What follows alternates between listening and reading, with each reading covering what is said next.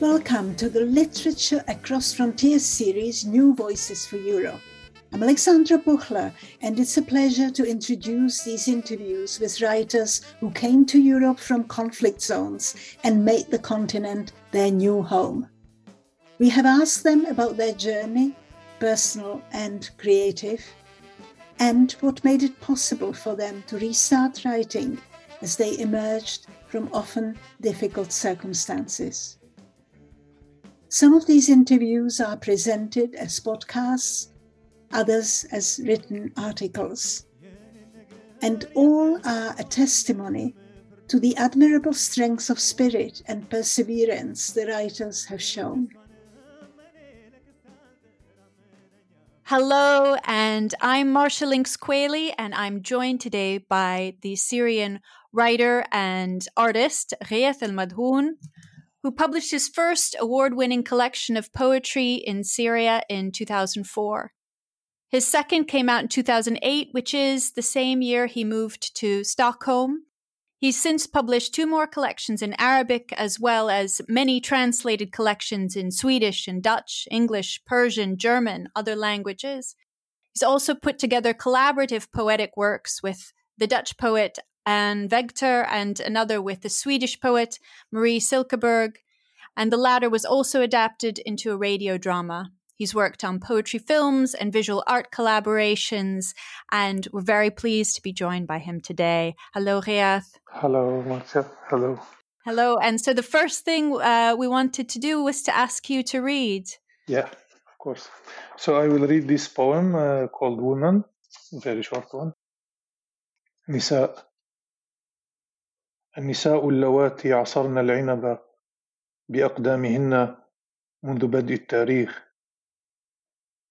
النساء اللواتي تم قفلهن بحزام العفة في أوروبا. الساحرات اللواتي أحرقن في العصور الوسطى. روائيات القرن التاسع عشر اللواتي كتبن بأسماء ذكورية لكي يستطعن النشر. حاصدات الشاي في سيلان. نساء برلين اللواتي أعدن إعمارها بعد الحرب. فلاحات القطن في مصر. الجزائريات اللواتي يضعن البراز على أجسادهن لكي لا يغتصبن من قبل الجنود الفرنسيين. عذراوات السيجار في كوبا. عصابة الماسات السوداوات في ليبيريا. راقصات السامبا في البرازيل. اللواتي فقدن وجوههن بالأسيد في أفغانستان. أمي، أنا آسف. That's beautiful. It's a lot to start out with. So it's a very international poem, and you have been a very international writer. And I wanted to know that how from establishing yourself in Syria and then moving to Stockholm, how you found ways to survive as a writer. I mean, what has been important? Is it residencies, publication? What helps you make a living, make your way as a writer? Yeah. Most of the things I will told you, like I will think about them for the first time now, or I did think about them before, but every time in a different version, because I really don't know the process. I published my first book, I was 25 years old. It was 2004, and most of the poems were in that naive collection, as I call it, were poems I wrote between 18 and 25. So it's as I call it, my teenager writing. 2008, I was chosen with another. We were 12 young poets published under the what called Damascus, the capital of Arabic culture. They choose 12 winners, and we published. Before I got the book, I went to Sweden. In that time, I was really involved in everything connecting to culture that will change the world. We will take back Palestine. We will liberate the world. We have all this dream, like every generation before us have it. It's the same way. I left to Stockholm to participate in a poetry festival, and I seek asylum. I became a refugee, and then my second book came when I was in Sweden. Take a while until I saw it. From that moment, from the moment I arrived to Sweden, I did something very weird and strange. It was it was strange for me and weird for the people. I decided, because in Damascus I was writing in a newspaper as a journalist. I make essay and articles to survive economically, like most of the writers do. The moment I arrived to Sweden, I decided that I will never write any article anymore. Never. Mm. Not in Mm. any cases. Even if I will starve to death. And I say, I will be a poet. And it's the only thing I will do. Like every profession in the world. Why the engineer working as engineer? Why the people who sell meat, they sell only meat or tomato? Why the doctors work as doctors? And why the poet should write many things and teach in the university and write essays and make critique to survive? And from that moment, people say for me, but you will not survive. You are not famous. You are a young poet. I say, it doesn't matter. And now, 12 years after that, I'm still stubborn. I didn't do anything else. So it is weird, the decision I did, but I really feel relaxed with it. Mm. I will never do anything outside poetry. And everything I do is connected to poetry. So I do poetry films, but not as a filmmaker, as a poet. For me, poetry is, as I told you before in an interview, it's a new way of publishing poetry. I could accept to write some kind of article once then and there, but it's really connected to the process of my poetry or how I write or like this, and try to avoid everything when it's not about poetry. So most of the time I was not successful with this. So I passed in many years with very bad economic situation. But I don't know. I refuse to change it. I am a poet. I will continue to be only poet. That's And excellent. So what are the things that help you? What sort of projects, programs? yeah, How have you been able to make it? yes, in the years that, like when the years is not good, it's past that I survive from little profit from this book, a little from this festival. I do some kind of reading project, little from here and from there, but I survive. In the good years, and there were many good years, yeah, when you got big grants, big scholarship, like you understand, you feel that you could stay 1 or 2 years, even relax after that.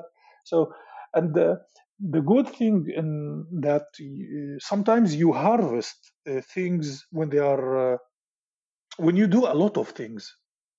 One day you will begin to harvest. You understand me? So, Yes. for example, now I am in not in the best time. Like it's Corona.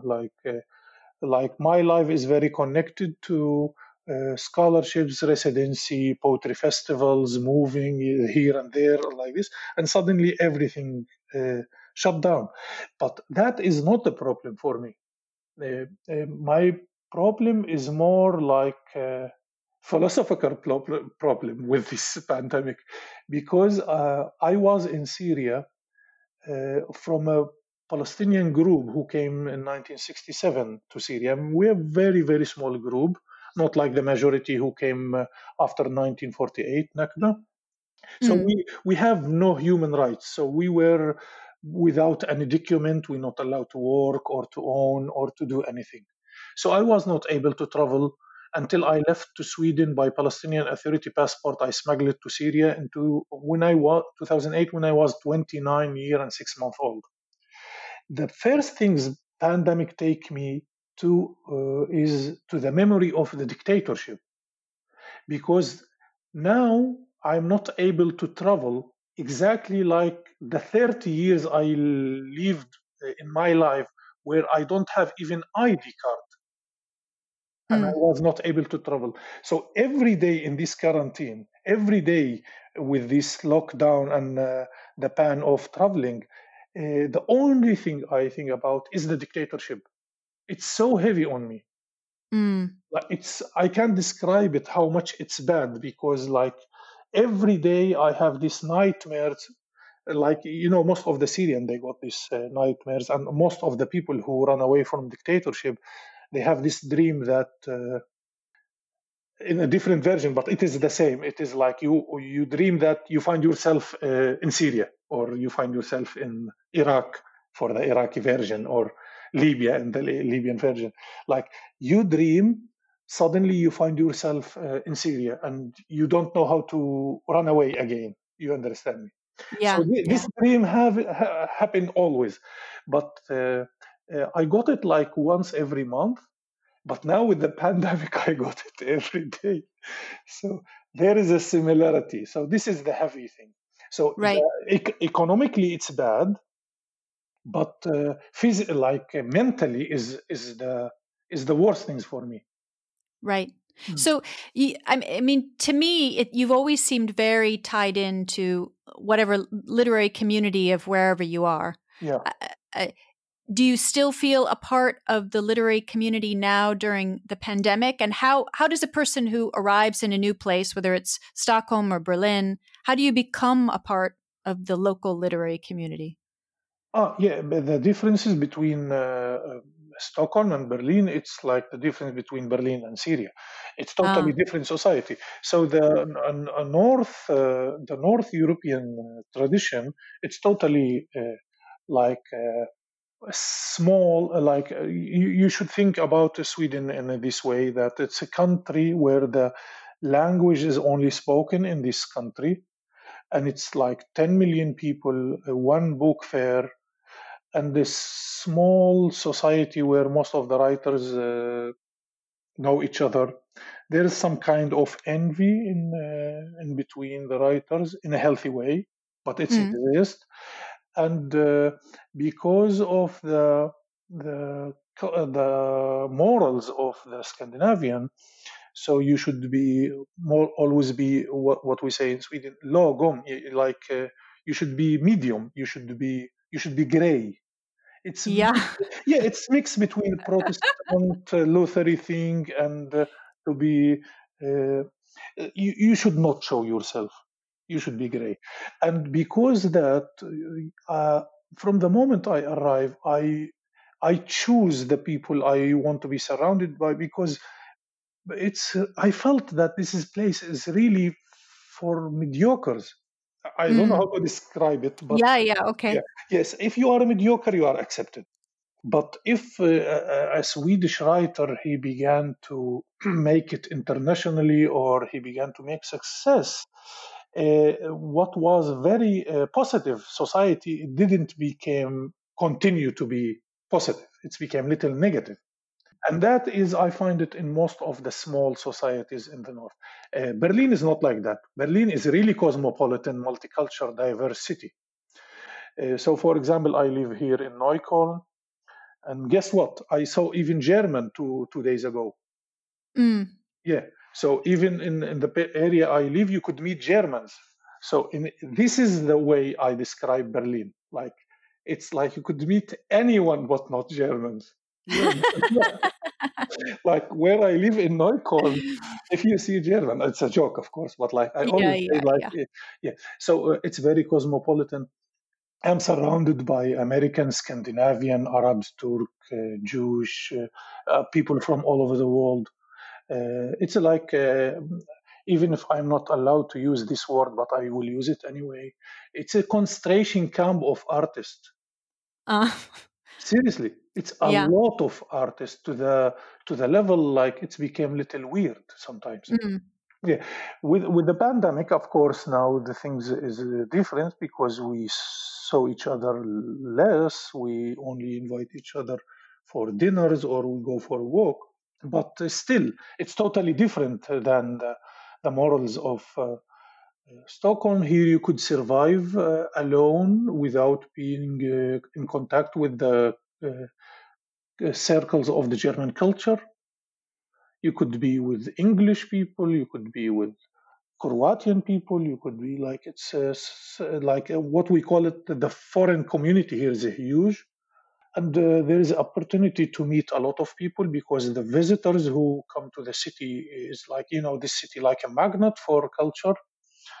And like now it's little different because when I arrived in July 2019, I was invited for 1 year residency at DAAD consular program. I finish it. And yeah, of course, I know from the beginning that I will stay. So I find an apartment and I stayed. So it's became little different after I finished the residency because during the residency I was meeting a lot of people and there were no coronavirus at that time. Yeah, actually, the last things happened before the lockdown is the exhibition I did. Yeah, and this is show you how I make everything connected to poetry. I make 10 days exhibition of poetry. So it's very weird to say like what you mean by exhibition. Most of the people who ask me, but yes, I did it. So it was with the DAD. So I show the poetry films I did with the Marcia Lynx Qualey. I make a poetry shower. I like ask a friend to rewrite one of the books on the wall, and then I project poems on the window, but in the opposite side, so the people in the street could read it all the night. So it was in 3 languages: German and Arabic and English. So like there's some kind of material you put it in the window, so it will be able, if you project something, that the window could catch the letters. And yeah, so it was exhibition like for 10 days, and immediately after that the lockdown began. Wow. Yeah, so the people still remember the life before the lockdown, and they remember my exhibition. Yeah. In those long ago days. Yeah. So once the lockdown is over, hopefully it will not go on for too much longer. What sort of advice would you have? So a writer is newly arriving in Berlin or in Stockholm or somewhere else. How do they find their way into this community? Yeah, they have two choices. Either they decided to not go with these refugee things, or they go with it. And I hope they will not, because it is like this. People in Europe in the crisis time or everywhere, they try to help. And they have this idea that, okay, there's writers, there's artists will come from the war zone. They will come from Kosovo, they will come from Iraq, they try to help, but instead of they help, they destroy by category you. Like they put you in a category as a refugee or as a immigrant or as a female writer who want to be free from hijab, or I don't know, all these cliches. So in this way, as we say, when somebody love you too much, he destroyed you. So what happened, that many Syrian writers, I know young writers, they were really talented in Syria, and now they became, in a way, sadly, like they became these refugees. They are not writers anymore. Right. The refugee question is very important. I don't want you to mix, like if somebody invite me to speak about the refugee subject or like this, of course I will not say no, but it depends how it is. Like the refugee question or the exile or the immigrant question, it's very important subject for literature. And you could check Brecht or Hannah Arendt or all these people who speak about this subject. It's very important. But when it is when you and the writers from the country you arrived, you are equal. When you are invited to a discussion where there's, for example, 2 Syrian writers and 2 German writers in Germany, then the discussion could be, and we are equal and we are like in the same level. But when you invite 4 Syrian alone, and you don't even mention that they are writers, you mention that they are refugee writers, then the things, yeah. And this is what I call it the easy way. And most of the people trapped in this. Like they got it as a trap because they didn't know. They want to survive. They are new in the community. They want anything to catch with it. And the result of this, I don't like at all. The people who choose to not be in this, they are the people who could do something, and they always win because they are writers in the end. And they behave as they should behave in any community, and they didn't take the short road. So this is the only thing I think the writer who came from the third world or from the dictatorship or from a war should be really careful about, to not be in a category. And it's a big fight because every day you got, like, they will not give up. So it's not something will end like if you say no first time. So every day you got invitation, every day you got emails, every day you got another question. You should answer the same question always. They make you tired, but because they didn't know that they are doing something wrong. So what advice would you, I mean, how would you change the way in which these events and publications and things are structured if you were in charge of the world? No, you can't. You can't. The people who came in from Iran 1979, they tried to change it. They didn't succeed. Even people came from Chile, Pinochet, to Sweden. They tried to do it, it didn't. You don't try. The Iraqi tried before the Palestinian. It will not work. Because the people are good. They try to be good. They try to help. So there is many Syrian writers who never published book in Arabic, but they got their books in Swedish and English before even Arabic. It's really tricky. We want a writer. We want Syrian writer. It is like this. So it's a really tricky question, and the person every person have the right to say yes or no. But it's really, really difficult. In the end, we have a crisis, and this is, I call it, a small part of the crisis. So like the Syrian war, it's have many difficult things. It's have the bombing on the people, it's have the chemical attack, it's have the die under torture, it's have drone in the sea, and it's have to be a writer in Europe. It's a result of the war. Right. What kinds of projects have you been involved in that you have thought worked? So I looked at this, I don't know how to pronounce it, but SHAERAT, which seems to have been an exchange of young women poets between Sweden and Arab countries that you were involved in. Yeah. Did that work out well? Yeah, but you should know something, that this project is a female project. I only take part in the first section, and mostly that my name should not be written. The project is it's like this: Khulud Saghir and Hanna Nordenhög and some other poets in Sweden. They decided to make this kind of go to choose a country. They go there. 6 Swedish poets go. For example, it was the first country was Palestine. They go to Palestine. They meet 6 young female Palestinian poets. They make workshop of translation, make a reading in Palestine, and then they go back. And then the Palestinian young female poets come to Sweden, and they make a festival and make the reading, and then all the translation and everything appear in a very important literary magazine in Sweden called Kritiker. And so in the year after, they make it in Iran, then Iraq, then Saudi Arabia and Bahrain, Algeria, Egypt, every. Right. My duty was to choose the names in the Arabic country. So you have all the Arabic country except Iran, because that is Persian. So I choose the poets.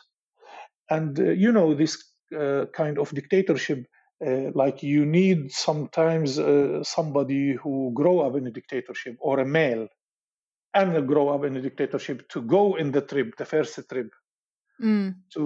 Because every country, they try to drag you to themselves, to communicate with you, to to take your project from you, to deal with you, like we can help you on like this. So my duty was only to choose the poets from each country, and then if there is a need, I travel with the ladies, with the young poets to the country where they go, and to try to help in the logistic. And then my mission is end. When the poets came to Sweden and like this, I disappear, then it will be only female together. So even my help is, you can't call it help. It's only something logistic. But yes, I choose the names, of course, but I really do my best to choose from all the schools, from all the different voices in the country, read a lot before I choose them like this. And so, so Khulud Saghir is involved in this, and accidentally she's my partner. And later in the beginning when the project began, it was not my partner. But I told you it's very, very interesting project, and it's I don't call it a feminist project. It's more than that. It's a female project, it's a feminist project, it's a woman project, and it's a very interesting project, and it's very important literary thing happen outside the cliches that we got about when the woman will begin to drive in Saudi Arabia and all these services. Outside the service, the real question. So it's very, very interesting question. But I can't say that I'm involved in it 100% because in the end, I'm a man, and this project is for females. Okay. But it seems like this project is sort of an example of something that is working. Yes, of course. There is many projects most of the things that, for example, if you think about the great things happen all over the world, there's many great things outside the people who are not bad people but try to help and to do something for refugees. There's a lot of great what we call the normal festivals, the normal discussions. Like any festival, any discussion happen if the Syrian war happen or not. It exists, and these things is serious things. You will not survive 100%. They always will be this question and about the relation with the new society and like this. But in the end, you can't avoid that there's war in Syria. Right. So how in these lockdown times, how have you been doing Zoom events and other things to continue to reach out to readers, or have you kind of been cocooning and writing during this time? Yes, I did Zoom readings. I was against this from the beginning, but it's not a choice.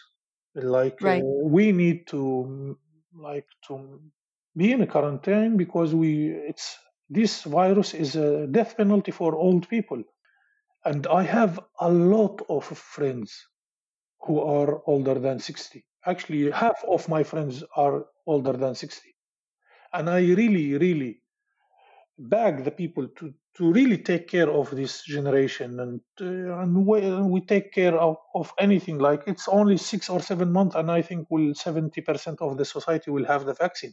So it's not so difficult. What is difficult for me that in this quarantine, it is not like the stage of the war. The most difficult things in this quarantine, that we should be isolated from each other.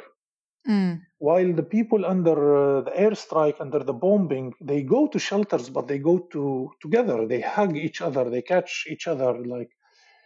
So they die together. Yeah. In this situation, it became like a very strange situation. I am here. My girlfriend is back and forth between Stockholm and Berlin because of her work and stuff. And the quarantine came, and we are isolated. And you remember in the beginning, the first wave, the people were still afraid. They don't know what's going on. I don't think it was healthy in any way. There is nothing good, nothing good happened from COVID-19. Nothing. Like some people, they say, yeah, but I finished my book. I don't know how they did that. I even, like in the normal days, I was writing 10 times more. Right. Yeah, it's really not healthy. I don't know what to say, but like, yeah, I don't like anything about this quarantine. I spend the time while I was at DAD residency at the last 4 months, the first quarantine. I have this 200 square meter apartment. So I was moving from room to room. So I make a room for reading, room for writing, room for I don't know what, like this. And then that luxury life finished, and I rented a small apartment, 50 square meter here in Neukölln. So I have one living room where I work and a sleeping room. And the things began to be so heavy because I am a person who work on cafes. Right. So I do something that I go to coffee and work. And if I have a deadline, I do something called marathon. So I go to coffee and work until my mind is closed and I can't write anymore. Then I go to another coffee. I have this, yeah, it's a map where I know the coffees where I go. So I work there for another 2 hours until my mind closes, and then go to the third and the fourth and the fifth, and it's work well because when you move, when you change the place, two things happen. The first, you walk. During this walk, something happen. Most of your ideas will be refreshed, and then when you arrive to a new space, then something happen as if you have a new day.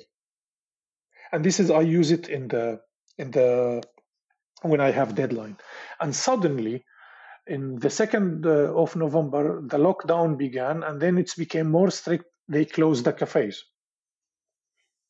And that was difficult for me. So I became a member of Working Space now. Every day I go between 10 and 6 o'clock in the evening to where I go. It's called Factory Berlin. So where there I choose a place like either office or a room or so far like this. It's a huge, like two buildings, one of them like 15,000 square meter and one 10,000 square meter. And, it's like places for people to work. So I go there every day and work, and this is make me feel like life is still going because it's very important that I leave my home for relaxing, for meeting people, for cooking, not for working. I wake up, I take a shower, I dress, and I go to my work. It could be my work only answering emails, but it's very important that I am outside the home for at least 8 hours at work. And when I can't do this in the cafes, I do it now in the place I rent. And yeah. So, as last question, what is the thing you're most looking forward to once this pandemic has subsided? Literature festivals or traveling? No. First, I will go to New York to celebrate that the COVID is finished and Trump is finished and all these things. You're together as a bucket. So this is the first things. So and to feel that I cross the ocean. That means that that the pandemic is done. It's gone. We came from the past. Yeah, of course. I'm looking forward to that life will go back, but I don't think it will come back in the same way because the COVID will change us. Already change us. It will be totally different world with the same rules, but in a different way. Our way of describing the world and our way understanding ourselves will be totally different. The university will function in different way, the schools, the Zoom reading, the work from home, many things. Even the hospitals would function in a different way. And sadly, we will be less 1% of the world died will be something like that. Mm. So I don't know, it will be totally different, but I'm still hope that I will be from the survivor and the world will continue. This is exactly what happened in 1918 with the Spanish flu. And by the way, the Spanish flu, it was the second and the third wave. They were very strong when they hit. The first wave was, I think, 2%, the death rate, but the second and the third, we don't have really good study, but it's around 5%. So, and some countries like India lost really 5% of the population. So there is similarities like between what happened now and 100 years ago. And that pandemic really changed the world in that time. I saw some reclams from that time about that people must wear masks, and people saying no, we should not do this, is only fake and like this. It's so strange, like to feel that people. Yes, well, some things about humanity, I guess, haven't changed that much. Yes, but I still have hope. At least that we learn something, maybe. Yeah. Well, I want you to say, stay safe. Thank you. You too, and see you in a real way when this finishes, inshallah. Inshallah, I hope so. Me too.